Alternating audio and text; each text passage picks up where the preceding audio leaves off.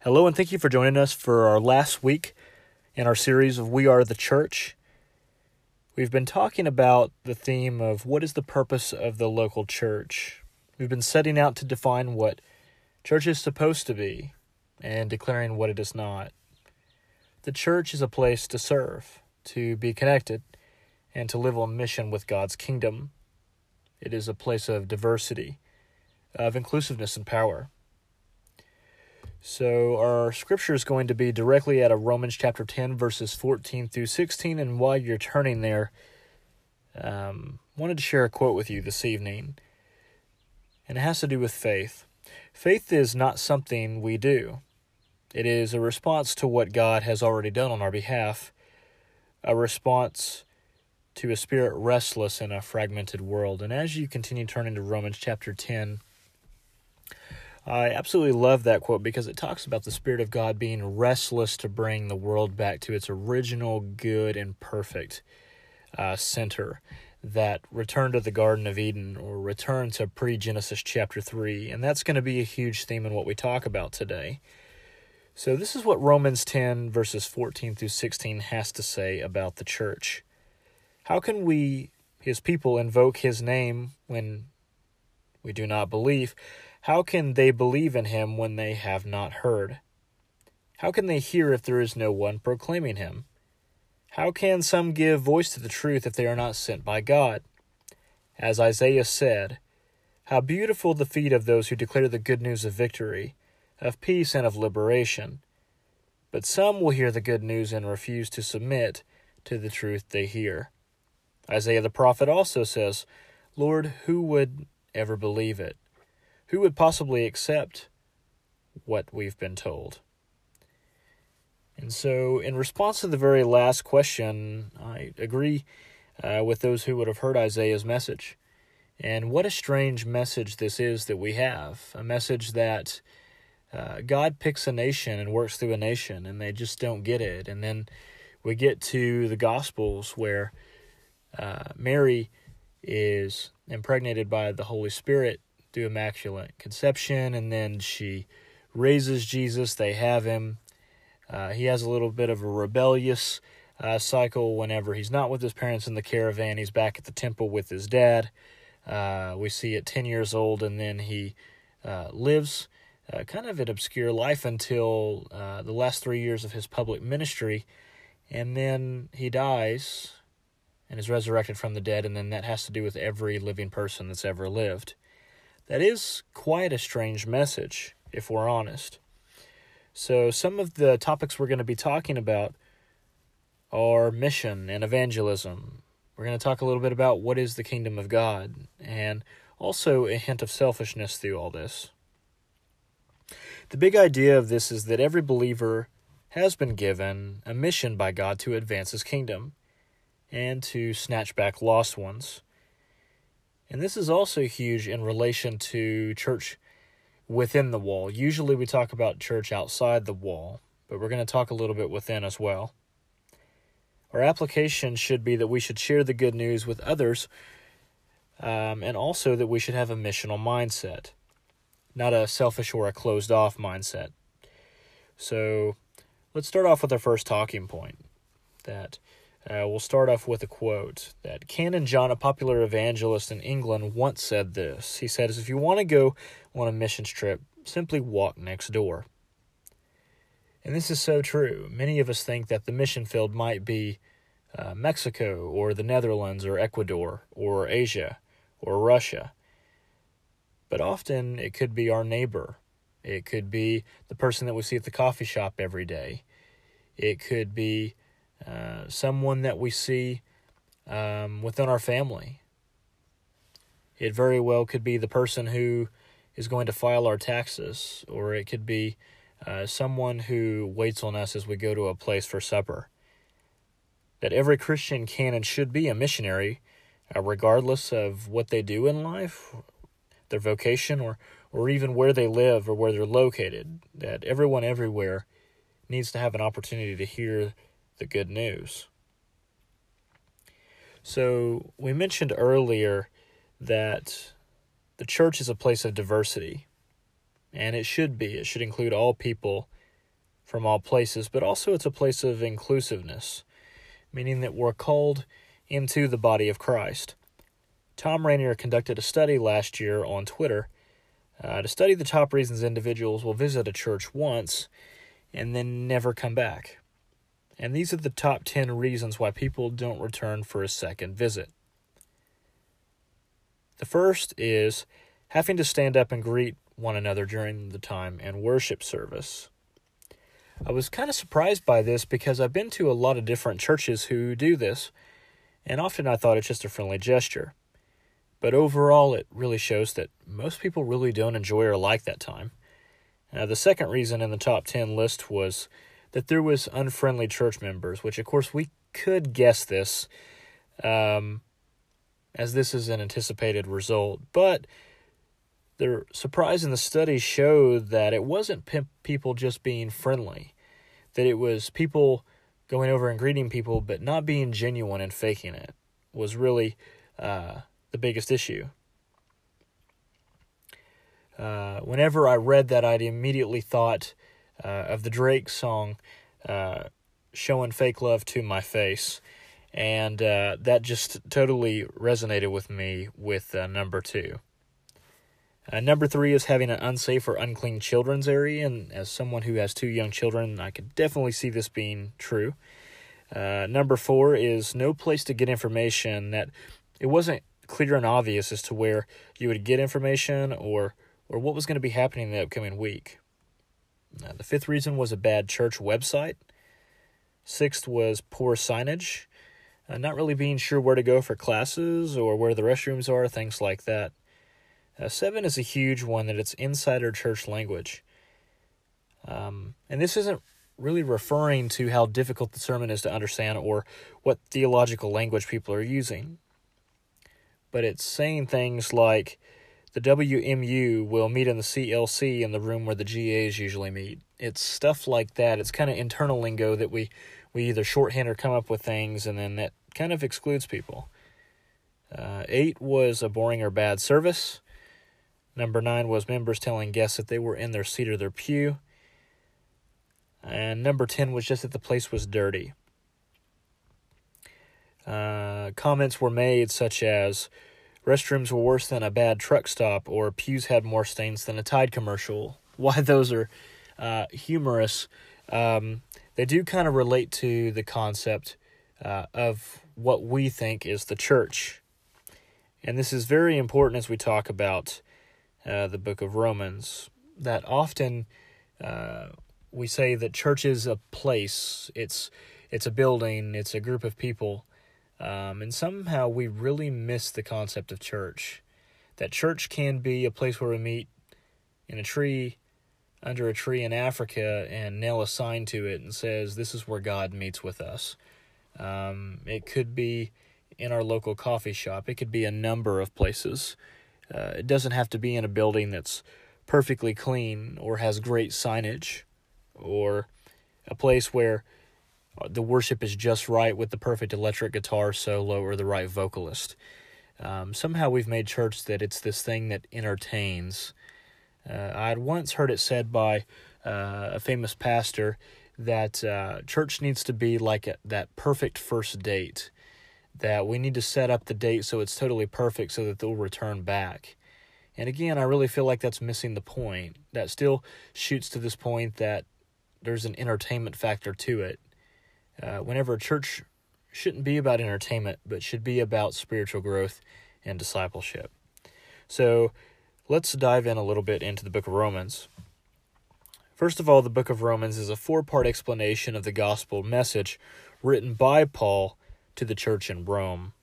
Since Adam, humans chose to live selfish and sinful lives. The people of Israel tried to obey God, as we know through the Old Testament, and follow the law, but they did not succeed. Only faith in Jesus' death and resurrection can justify humanity and fulfill God's promise to create a new covenant relationship with his people, the descendants of Adam, that is. Through Jesus, God creates a new covenant family and includes everyone, Jews and Gentiles, who are unified as they love and forgive one another. Even though people continue to reject Jesus, God uses their rejection to expand his family and grow the church. Because God's plan is to unite all things under him, under heaven and earth, under the banner of Christ. And this comes directly out of Ephesians chapter 1, verse 11. We have attained an inheritance, and we have been predestined according to his purpose, who works all things out after the counsel of his will. So if this is the case, then there must be also something at war with this. And that, of course, is the devil's greatest objective, is to produce division within the church. And for this reason alone, that is why so many of Paul's writings have the aim of unity.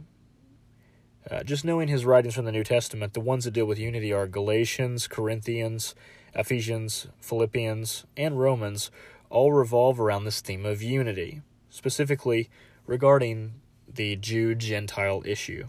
And so we're going to dive a little bit more into this, just in division within the church, because it's really huge for us that, today we talk about division, things like what worship I prefer, or what should we wear to church, or really what is the Sabbath day, or should we baptize or not baptize? But those really are not the huge questions. So let's kind of investigate this Jew-Gentile issue. While we are pretty aware of the division that currently swirls and divides us now, we need to remember that this isn't unique. This isn't the first time the church has disagreed from within the wall. From the beginning of the church, division has always been the greatest enemy. In each letter, Paul uses a different tactic to combat division based on the situation. So, while it is probably true that the first converts in the church were Jews in Rome, the condition didn't last long. A significant Gentile population had begun streaming into the church, and with this diverse backgrounds kind of mixing together, this caused no small amount of disagreement about what did it mean to follow Jesus. For Paul in Romans, the answer to division could be summarized simply with one word. And it's not a great one. The word is die. And this was based on the death of the Messiah, that we should put aside our differences because Christ died for all. Right? Sounds like a pretty simple message.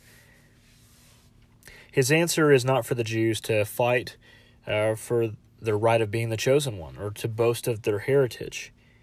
Or it's not for the Gentiles to brag of their freedom from the law, but to follow the Savior in his humiliation, in his service.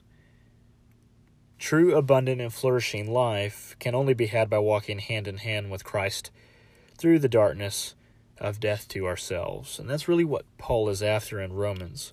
Paul wrote the epistle to Rome to deal with division and explain how the work of Christ could be applied in fractured relationships between Jews and Gentiles.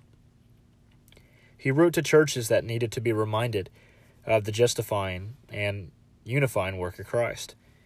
They could then begin to have their orthopraxy line up with their orthodoxy, or better yet, to have their orthodoxy drive their orthopraxy. Put simply, that the right belief must guide the right action, that right actions don't always force right beliefs. You have to have the right beliefs in order to have the right action. He begins the letter detailing the reign of sin and its destructive force. Then in the middle of Romans, he gives the theology that overturns destruction and brings peace, life, and hope. The gospel was the answer for Paul. That finally, at the close of the letter, he contrasts destructive behavior, he explains in chapters 1 through 3, with living sacrificially out of love for neighbor. So we see that in Romans, each cycle gives us marching orders in terms of our actions and thought life during cultural and spiritual division. So these are just them broken out. The first cycle that we see in the book of Romans is the death cycle, and this is Romans 1 through 3, the death through self. The second is life through death, which is going to cover Romans 3 through 11, and the last is the life cycle, Romans 12 through 16. And the only one we're going to be discussing today is life through death, which is chapters 3 through 11. So let's talk about this a minute. But before we do, I want to reference where I pulled this work. Much of this work is coming from something called Paul's Magnus Opus, which is by Patrick Schreiner, who wrote the Life Through Death series. And he had a lot of good thoughts on this that I wanted to share. So let's jump right in. Paul's solution for this cycle of death is found in blood. And we see that in Romans chapter 3 through 25. For God presented Jesus as the sacrifice for sin, that people are made right with God when they believe that Jesus sacrificed his life, shedding his blood. This sacrifice shows that God was being fair when he held back and did not punish those who sinned in times past. The unorthodox and destructive practices that Paul lists in the beginning of Romans are answered with the death of Christ, that life confronts death here and conquers through resurrection. So the death of the Messiah satisfied the wrath of God, and brought life to all of us. The righteous that both Jew and Gentile seek after can't be found in works. It's not found in heritage. It's not found in freedom from the law. But God's justice is only found in following the one who has life himself. Simply put, Jesus is life. If you remember anything from this message, remember simply Jesus is life.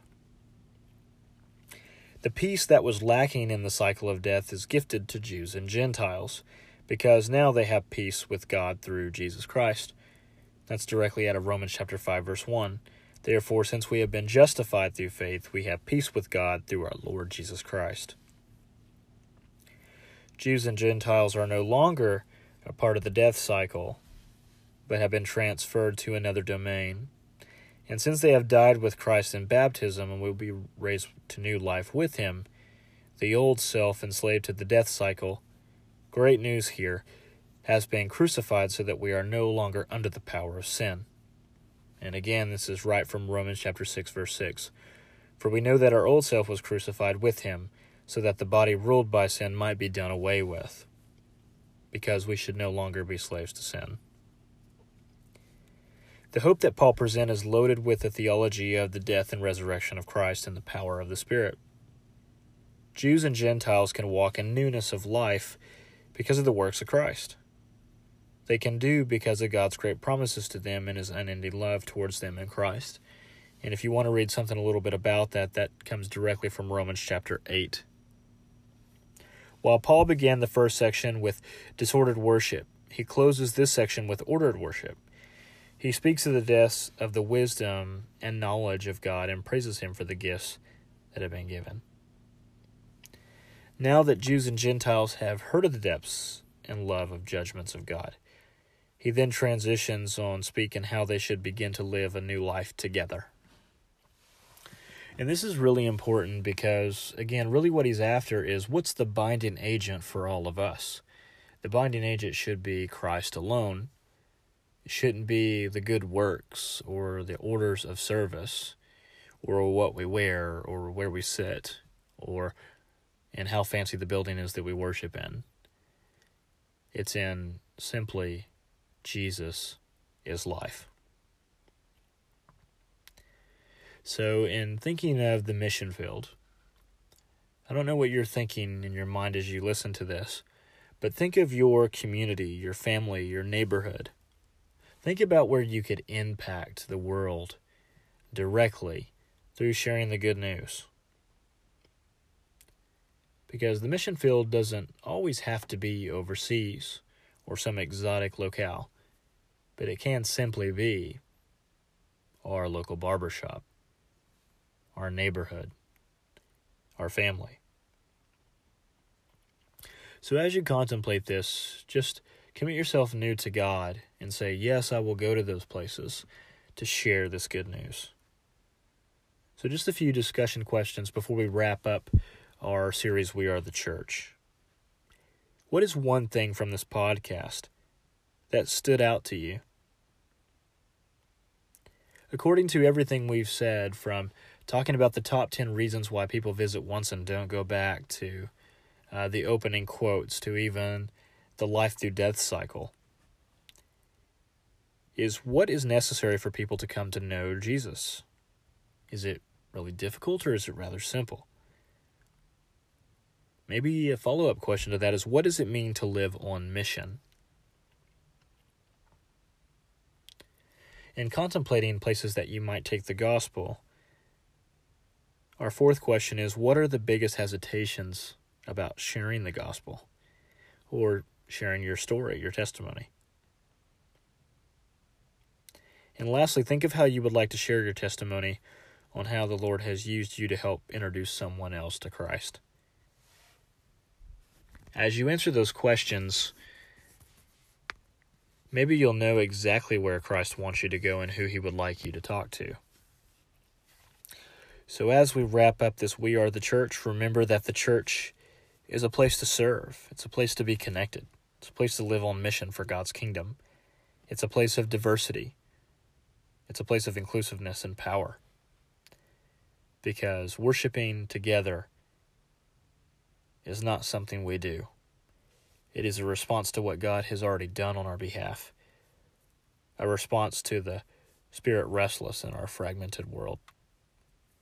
Hope you've enjoyed this talk this past week on We Are the Church. And join us for our next series as we begin next week on The Bible Doesn't Say That. We're going to be looking on different reasons, or maybe some things that are cliche that people mention, of things they might believe the gospel says when in fact it actually doesn't say that. And so join us next week for our podcast. Have a great week. And if you have any questions, drop a note in Anchor or on our Facebook page. God bless.